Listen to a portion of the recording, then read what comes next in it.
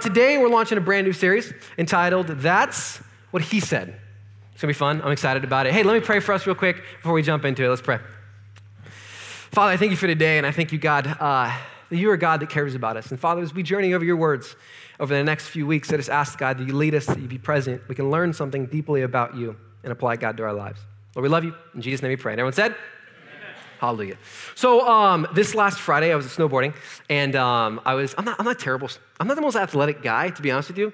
So I'm always the type of guy that thinks I'm better at something than I really am. So I'm sliding down this hill at like 40 miles per hour. It has nothing to do with what we're talking about tonight, but you see what I'm talking about it. So I'm sliding down this hill super fast. And about, 30 feet ahead of me, I see that there's no more snow. It turned into rocks, and I was like, interesting. So I just like start stopping, at least I thought I was stopping, as hard as I could. I hit the rocks at like 40 miles per hour. I launch like 25 feet in the air and just smack my head, and I have a concussion. So if I say something weird today, well, give me some grace, right? Because I have concussion. So it's going to be an interesting night. If I say something super intense that gets me fired, let's just keep it in here today, all right? Let's keep it in here. So we're in a series called That's What He Said, week 1 of it. I'm really pumped about it. Now, it's said that the words of Jesus are some of the most important, if not the greatest words ever spoken. And I was thinking about that this last week as I was preparing for this message and this talk, and I was thinking, how could such a claim be made of any collection of statements? I mean, think of just some of the incredible men in history, women in history that said some life-changing, some really powerful, important stuff, right? So how can one claim, Jesus' claims and his words, rise above the other, right? To qualify as the greatest words ever spoken, they'd probably have to reveal some type of truth that would otherwise go undiscovered, right? Or maybe they would have to impart some type of, or at least maybe bring some type of extraordinary benefit to the hearts or the minds or the souls, to the people or the lives of the people that are hearing them. They would have to impart hope to those who are in despair, joy to those whose hearts are broken, and peace to those who are just robbed in fear. These words would also have to have the power to, at least the authority to change someone, right? To change them from the inside out. And when you really think about it, words really, they mean so much more when they come from a place of authority, right? It's why some of us tune in to watch our president talk, because you don't know what's going on. We're like, we going to war, or we not, right? You have no idea. Or you watch other world leaders or whatever it is, right? Because when people in authority say something, you tune in. You're like, what is it going to say? And if Jesus, by the way, and this is what we're talking about today, if Jesus is who we claim to be, if he is exactly who we claim to be, and I get it, there's some skeptics in the room, and I'm glad you're here. I'd love to talk with you after. If Jesus is who we claim to be, then he's the supreme, he's the utmost authority when it comes to talking about our lives. And the verse that we're going to be kind of diving in today, and we're going to talk about every other week. Right? And you go to places of authority to get some type of insight, right? You go to the doctor because they're in a place of authority, and you're hoping that their authority gives them the right knowledge or the influence to help you out. It's the right medication you need to take. You need to not do this or start doing that or whatever it is. A few years ago, I had an interesting run-in with a doctor. Again, me being not the most athletic guy, I was doing a handstand, attempting to do a handstand, and I ended up dislocating my shoulder. Exactly. So I dislocate my shoulder, and my shoulder like snaps down into my back, right? And so my back muscle like spazzed out. It like just flexed around this thing. And so I was like, I was like, what? So I couldn't lift my arm really that high, and it was like stuck in my back. It was like, it was crazy. So I run over to the trainer, because this was when I was in high school years ago, and I run over to the trainer. I was like, you got to fix this. Like, I don't know what I did, right? It's like, oh, you dislocated it. I was like, I don't know what that is. Just fix it. It hurts, right? So she's yanking on my arm, trying to get it out. And she's not getting it out. She's like, we have to call the hospital, or we have to call 911. So the ambulance has to pick me up from school, which is a whole thing. And so they put me in the back, and they send me to the hospital, and I'm sitting in this waiting room for like 3.5 hours with my arm out. With my arm just way out of out of its socket. It's the most pain I've ever been in my life. The doctors come in, and finally, I'm like, hey, I'm about to pass out. I need something. So they start giving me morphine. Wow, right? So they started giving me morphine, and I was just high as a kite. I was like, Gsh. I didn't even know I had an arm, right? And I remember literally, I'm like, it's fine. I'm trying to walk out of the hospital, and the nurses are like, whoa! And I'm like, it's fine, because I know that when they have to put it back in its socket, it's going to be the most painful experience of my life, right? To move it through my muscle, to tear the muscle, it's going to be painful. So I'm like, it's going to be fine. I don't want to do it. I don't want to go through the pain of having it be fixed. So I'm just going to be fine. Finally, they're like, listen, dude, your arm's going to fall off. You got to sit down. So I'm like, fine. So I lay down on this table, and my arm's out like this, and this one doctor comes over, and on my back, Literally, I'm gonna go over here. He's like this. He's on my back like this, right? And then there's another doctor that's like grabbed my arm, is pulling down, and one's against my shoulder on the count of 3. 1, 2, and it's like the weirdest sound. It pops back in, right? And immediately it felt all better. I didn't want to go through that though because it was a painful experience for them to push it through. It was like the morphine didn't work for just that part, and then bam, popped in, and it was totally fine. I've learned that most people though, they kind of live their lives in a very similar way. And you're like, what? Just like I didn't want to I wanted my shoulder obviously to get fixed. I just didn't want to go through the pain of getting it fixed, right? I was like, the morphine's fine. I'll just hang out. It's totally fine. I've learned that most people live their lives in the same way because the road to better or the road to being healthy, whatever that looks like, to be healthy as an individual, to have healthy relationships, or to, examine your own baggage and the pain and the hurt and stuff that you have in your own life can be a pretty painful thing. And so most people, they don't really want to do it, especially when it comes to the words of Jesus, by the way. But why? Because, Jesus' words aren't just better, they're perfect. If he is who he claimed to be, his words are perfect. And this is really kind of one of the big ideas we're talking about today, that Jesus' words were constantly revealing who we are. Like they're constantly revealing who we really are. Have you ever like walked by like a mirror and like you saw yourself in like not a good light and you're like, ooh, has this ever happened to you? Right? You're like, oh, how do I go on dates, right? Like whatever it is, right? I made the mistake a few weeks ago. So my wife's got, I'm sure all the girls in here, they have like one of those like little mirrors, right? Where it's got like the little like light around it. Are these makeup mirrors? What are these things called? What are they called? Is some vanity something? Whatever it is, all right? And it like zooms real close up on your face. So it's for like girls doing their eyebrows. I don't know what they're for. Getting earwax. I have no idea what these things are for, right?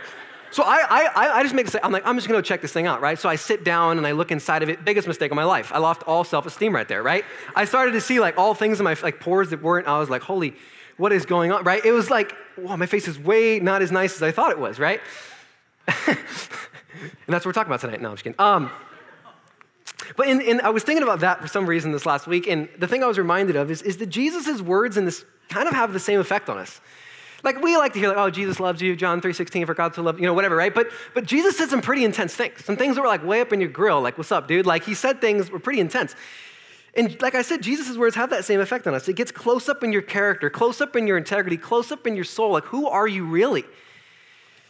And I've learned that the self-awareness that Jesus provides to us can sometimes be so painful that people never come to him because of that pain. Let me give you an example. I think one of the most incredible ministries we have here is CR. CR is on Friday nights in this room, 7 o'clock, and it's Celebrate Recovery. And in CR, what I love about this is they're the most authentic people. They'll walk in and they meet up in groups for like, I don't know how long it is, like the year or something like that in groups after the services. And they literally just talk about how they don't have it all together. And I think that's the best thing I've ever heard in my life. Like just people that aren't trying to be fake. Sometimes like I'll be talking to a kid and they'll be telling me like that their parents are getting divorced and it's crushing them that their parents aren't getting along or whatever it is, right? And I'll see that same parent and that same family over at the big church over there. And I'm like, hey, how's it going? And they're like, oh, I've never been better. It's been great. Like he's got the church comb over and the shiny sheet. He thinks everything is fine. But I'm like, dude, that's not real. I want to be a place of authenticity. Often people think that like the church is like this museum for like wax perfect people. No, it's a hospital for people who admit they're broken. People who are like, I don't have this life together. I need to like find a healer.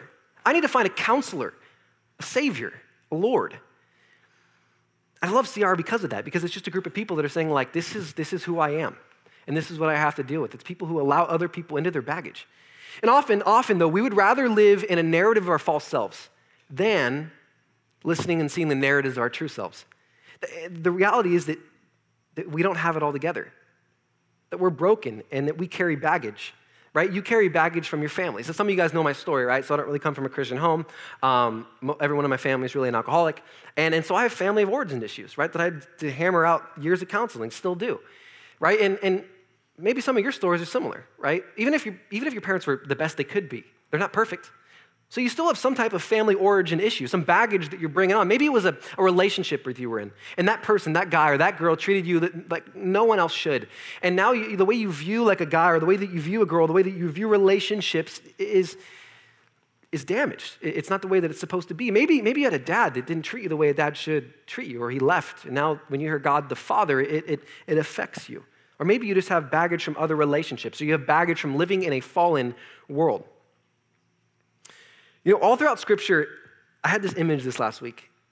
that God is constantly kind of holding up a mirror to us, showing us just our sinfulness and our ugliness. But that's the bad part, but the good part. The good news is he's constantly and compassionately calling us forward to show us the beauty he sees in us through the lens of the cross and who we're supposed to be.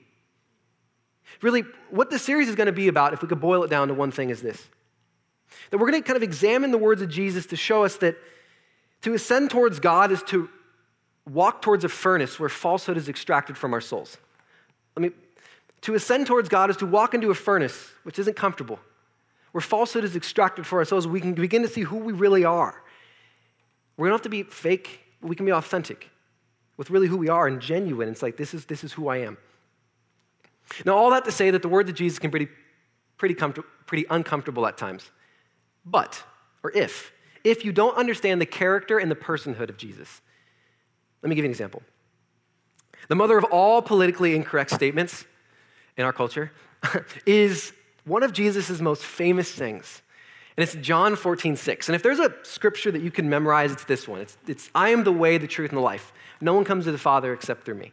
It's an incredible verse. And in it, we're going to kind of talk a lot about really what he's communicating here. I mean, he's saying some pretty intense stuff, right up in your grill stuff, uncomfortable stuff. And people become irate over this. They become so frustrated over his declaration, over this verse. I remember I was talking with a family member, and I told them that I believed in what this verse was communicating. I said, with all my heart, I believe that Jesus is the way, he is the truth, he is the life. There is no other way except to the Father, except through him. And she started, my family member started accusing me of being like intolerant, narrow-minded, and arrogant, and hateful. And they even called me a bigot. And they said that, well, they don't talk to me anymore. They think I'm a disgusting person because I believe this. See, I learned that the greatest atrocity in today's culture, as I was driving home after that meeting, that family gathering, I learned this. The greatest atrocity in today's culture is not theft. It's not even rape, not even murder. It's intolerance. People are willing to tolerate any view except it claims to be uniquely or exclusively true. And John 14:6 is literally, like we're going to unpack it in a second, is an incredibly exclusive statement in a world that falsely pushes inclusivity.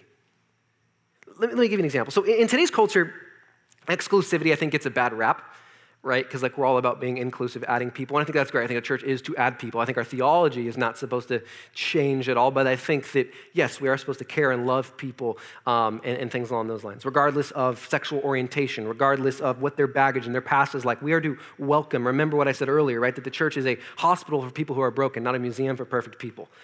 Right? And so that's what this church is supposed to be about. That's what the church is supposed to be about. Exclusivity in today's culture, though, I think gets a bad rap. I think it's actually a really good thing at times. Think of marriage, right? When I said I do to my wife, I said I don't to every other girl in the world. When she said I do to you and looked me in the eyes, she said I don't to every other guy in the world. That's a beautiful thing. There's actually a lot of beauty in this verse because here Jesus props himself up, drops all of his competition, and says, by making a claim that no other messianic figure in all of history had made. That the way, that the truth, that the life isn't an ideology. It's not a certain understanding or view of the world or certain presuppositions or whatever it is. Or it's not even a set of rules, like a big game of Simon Says, but instead of Simon, you have the 10 Commandments and Jesus, right? It's not like that. What he's saying is so much different. That the way, the truth, the life isn't an ideology. It's not a game of Simon Says, a set of rules, but it is a person. And that is some incredible news. And it's some incredible news because it means that the way, the truth, and the life is relational. I often think that sometimes we get so busy in our lives that we forget that the God that created all things, spoke the world into existence in John 1 through 4 and verse 14. Wants a relationship with you. That is an incredible thing. That should make you pause real quick and just think, the God that created all things, the stars, everything, wants a relationship with you. That is incredible. And you and I don't just get to intellectually know him. That's to know certain propositions about him and things about him. It is that you and I can experientially know him. You can know who he is relationally, experientially. And tonight, that's what I want to talk about as we kind of break apart John 14:6. So I'm going to read for it one more time. And then we'll jump into it. It says this, that I am the way, the truth, and the life. No one comes to the Father except through me. So we're going to break it in 3 sections. So we all need a way. And we all need a way, and that is a way to do life. Let me give you maybe an example that makes sense. By a show of hands, who's ever been to a baseball game before? I'm assume that we live in America, probably most of you guys. You can put your hands on it, right? So a few years ago, many years ago, my friend invited me to a baseball game. I think it was like an elementary school or something like that, and I was with his family and stuff like that. Now, remember what I said earlier, didn't always grow up. I grew up like riding motocross and doing martial arts, so like the whole like throwing a football and whatever was never like something I was really good at. So I didn't even learn the sport. I didn't learn the rules. I didn't learn anything about it. So I just thought, free tickets to the Angels, I'll see what's up, right? So I'm sitting there, and I remember like thinking how interesting of like an environment this really was at a young kid, right? I was noticing how people behaved, right? When the ref made a call, people booed. Or when he made a good call, people didn't boo, right? And they would do different cards or colors or whatever it is, I don't even know. And they're like doing certain gestures, right? And there's people getting all amped up. All the baseball players in here are just killing me right now. I can see them. I can see a few of you guys. You're like, you idiot. Whatever, you come up here. Just kidding. Or whatever it is, right? But they're like doing certain calls. I don't know what it looks like, right? Or I don't know. I don't know what it is. But, and people are getting hyped up, right? They're like yelling. They're like, what's up? That's a terrible call. And I'm like, yeah, that's a terrible call. I don't know what's going on. That's a terrible, I don't like that blue cut, whatever it is. I don't know. Yellow card. I don't know. Is it yellow? What is it? I'm going to take a drink. It's that concussion. All right. Where were we now? So yeah, so there's an interesting question, right? How did you learn how to behave at a baseball game? Did someone like on the ride there, like, all right, here's the whiteboard. All right, when he does this or that or whatever, these colors, all right, you have to boo or you have to not boo, right? No one sat down with a whiteboard and was like, all right, here's how you behave. No. You learned how to behave by the people around you, right? You learned how to you should behave by the behavior of those around you. In other words, there was a predetermined script on how to behave, what to believe, and how to determine what was important by the people you were surrounded by with. So let's ask the same question. Who taught you to do life?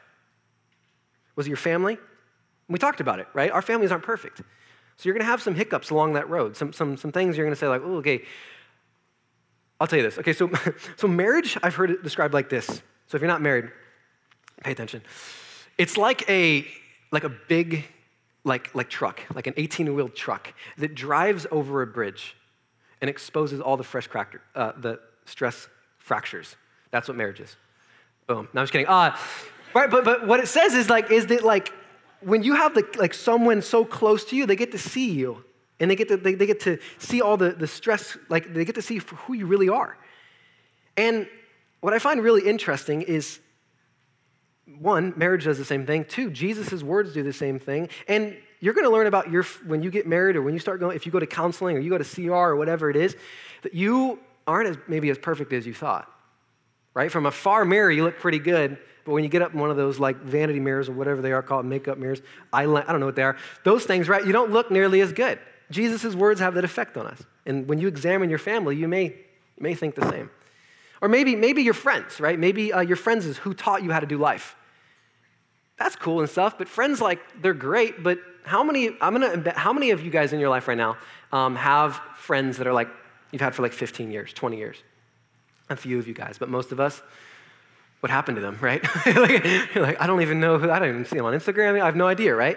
So friends come and go, right? Yes, friends are important, obviously, right? But they come and go, and they're not perfect. Or maybe it was society. Maybe it was society or culture that taught you how to do life, what to think was important.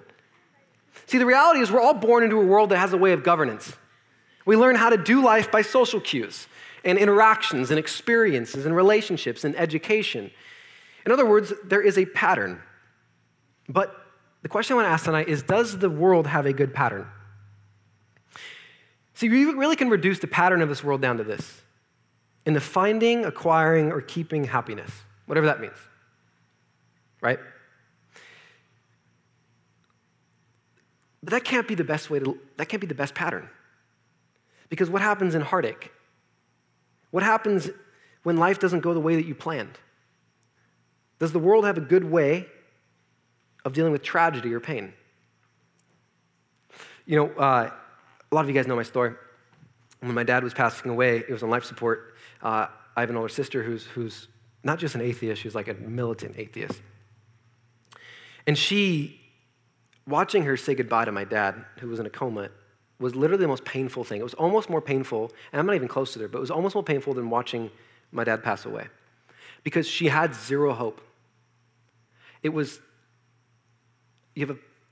a 40-year-old successful person, my elder sister, and she's on his chest as it's mechanically expanding, weeping, crying, singing the songs that he used to sing to her as a kid. Does the world have a good way to deal with tragedy? Does the secular humanist worldview have a good way to deal with tragedy? I'm going to propose that it doesn't. I've seen it firsthand. See, if your happiness is based purely on happenstance, you will have all of the joy in your life ripped away from you. Because since the Garden of Eden, our lives have been plagued with uncertainties. It's not the world that God initially wanted for you and I. And Paul kind of lets us know on this. He gives us some ideas about this pattern that's going on. In Romans 12:2, it says, do not conform to the pattern of this world.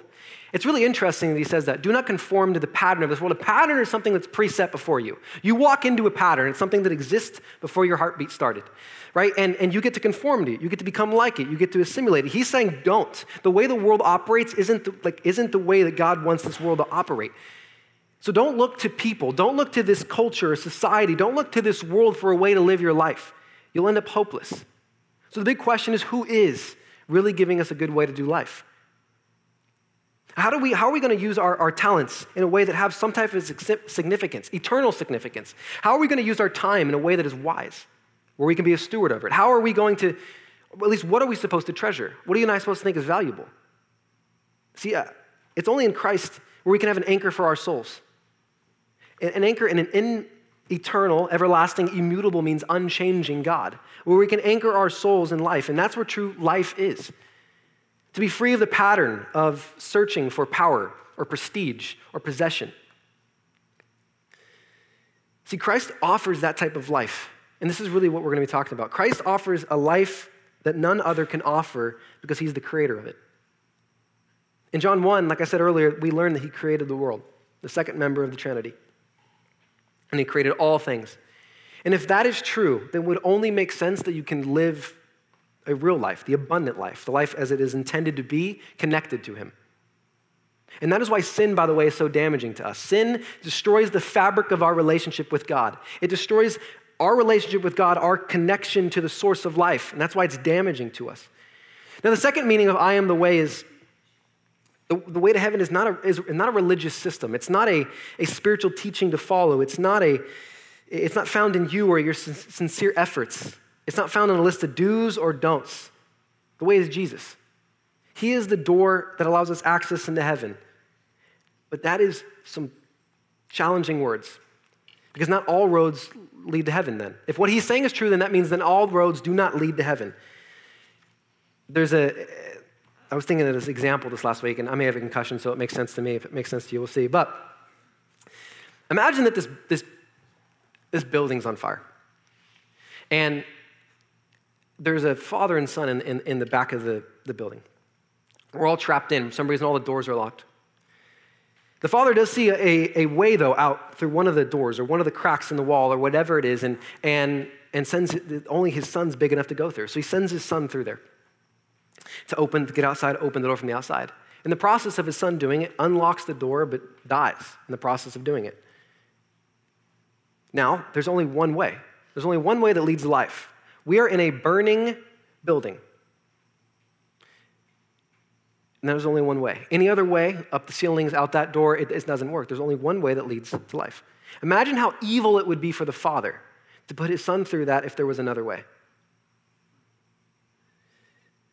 If there were another door that would lead to life, eternal life, the life that Christ offers, which is a life abundantly here and an eternal life after we pass away, how evil of a father would that be if there was another way, if there was another door, if there was a window or something that he could send us all through? It'd be evil. Scripture tells us that God is omnibenevolent, that means all good and all loving, and it says he's omniscient, all knowing. So it only makes sense that there's only one way, because he wouldn't have chosen the cross to atone for our sins. And the good news, though, is that there is a way. The second part of this is that we need the truth. What he's communicating is that he's saying, like, I am your bridge, because I'm the only one that tells the truth about the human condition, that it's fallen, and I'm the only one that can offer a solution, because I was the one that's perfect, lived and died on a cross for you to atone for your sins.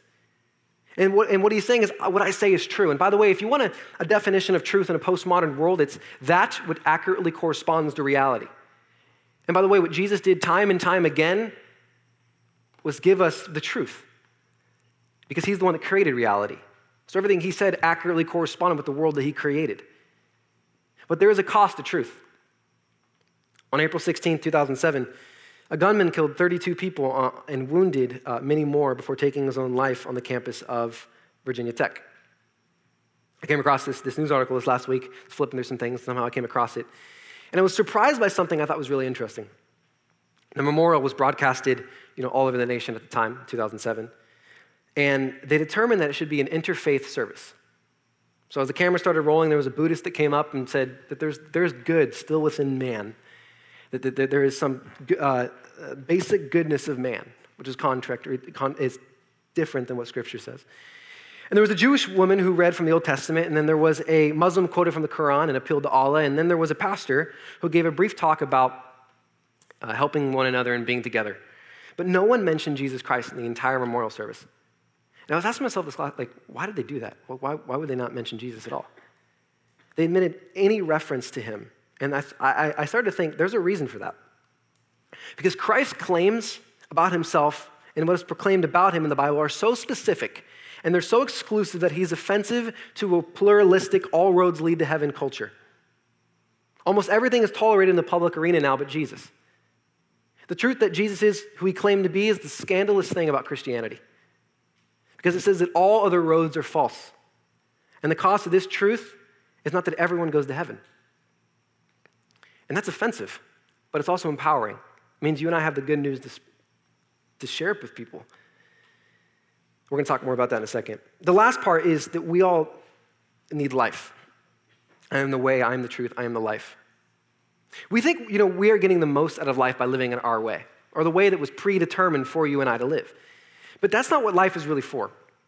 Life is really for two things. And Jesus did this in an interesting way. He took all of the 10 commandments and the 625 laws in the Old Testament and deduced them down to 2 commandments: to love God, to love others. And I'll add maybe a third, which is to use your time, your talents, and your treasures in a way that brings people to him and glorifies God. The real life that God wants for you and I is to be connected to him.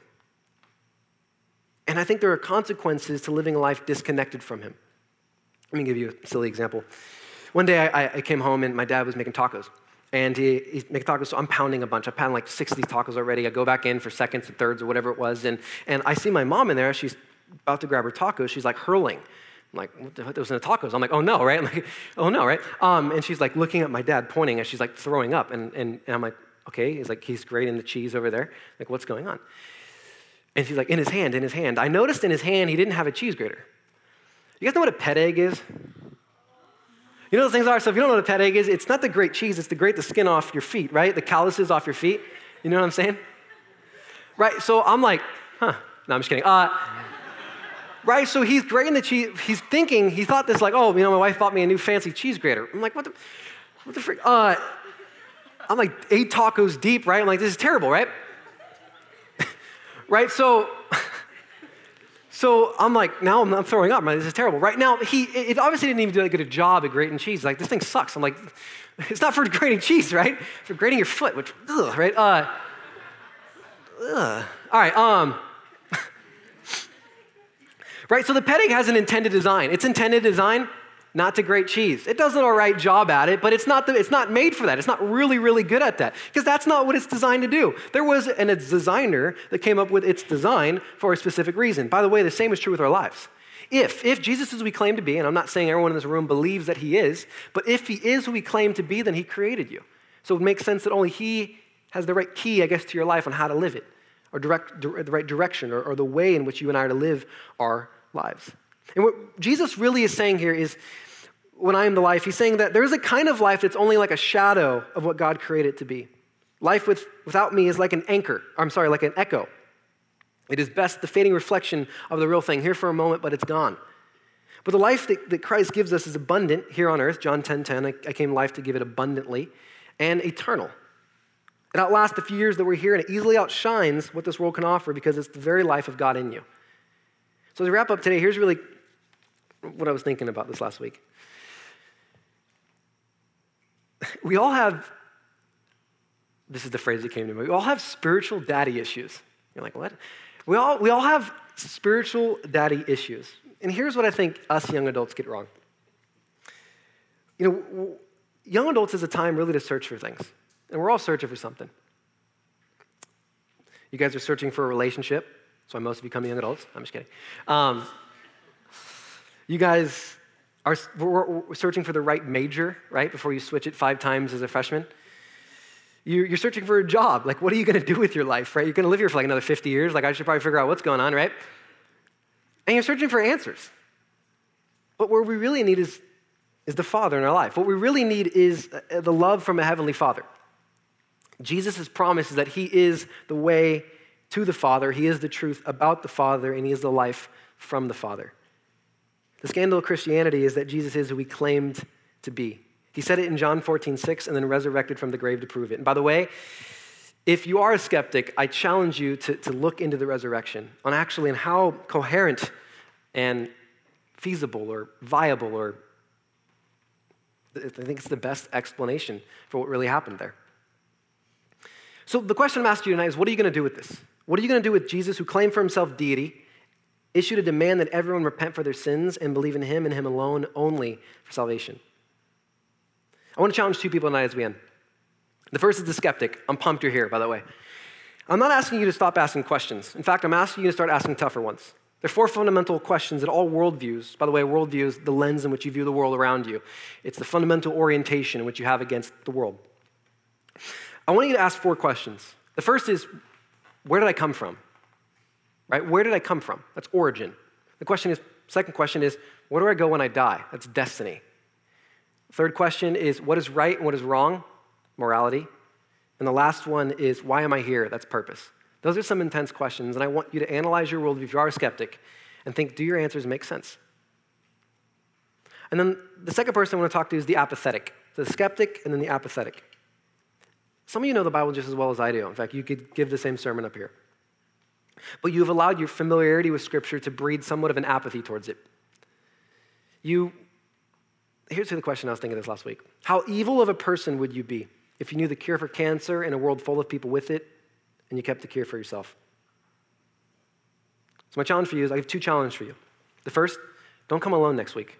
Invite a friend. Who in your family, who's in your friend group, I have so many people in my life that, like, when I became a Christian, I just began to distance myself from. And now I look back and I was like, wow, I had such an incredible opportunity to bring those people. Who in your life? Who is it? Who are the people in your life, the people in your past, or the people right maybe at your work or whatever it is that you need to save a seat for? You save a seat at Disneyland, you save a seat at the movie theater, save a seat here. And text someone, bring them with you next week. And the second challenge I have is go to Guatemala. Guatemala is an incredible trip. It is literally like a life-changing trip. It's $750. There's never going to be a lower price for it. And it'll strengthen your faith. It'll give you an awesome opportunity to meet people and to really teach you things about your faith in the world around you. In John 14:6, Jesus doesn't just merely point the way. He is the way. Jesus doesn't just teach us about the truth. He tells us that he is the truth. He does not just represent one avenue in life. He tells us that he is the life. And this is an extraordinary claim. It's an exclusive claim that cannot be comprehended. It cannot be compromised. In a word, the human quest for God ends in Jesus Christ. Let me pray for us. Father, we thank you, God, that you have provided a way for us. God, that you have given us a way to live life abundantly here, to experience joy and peace because we're living life connected to you, its source of life. So Father, I want to pray for the people in this room and ask God for the skeptic that they begin to ask more tough questions and tougher questions about their worldview, and maybe even in Christianity. They ask tough questions about Christianity. And for the apathetic, I ask God that you wake us out of our apathy. Lord, we love you. It's in Jesus' name we pray. And everyone said, awesome, guys.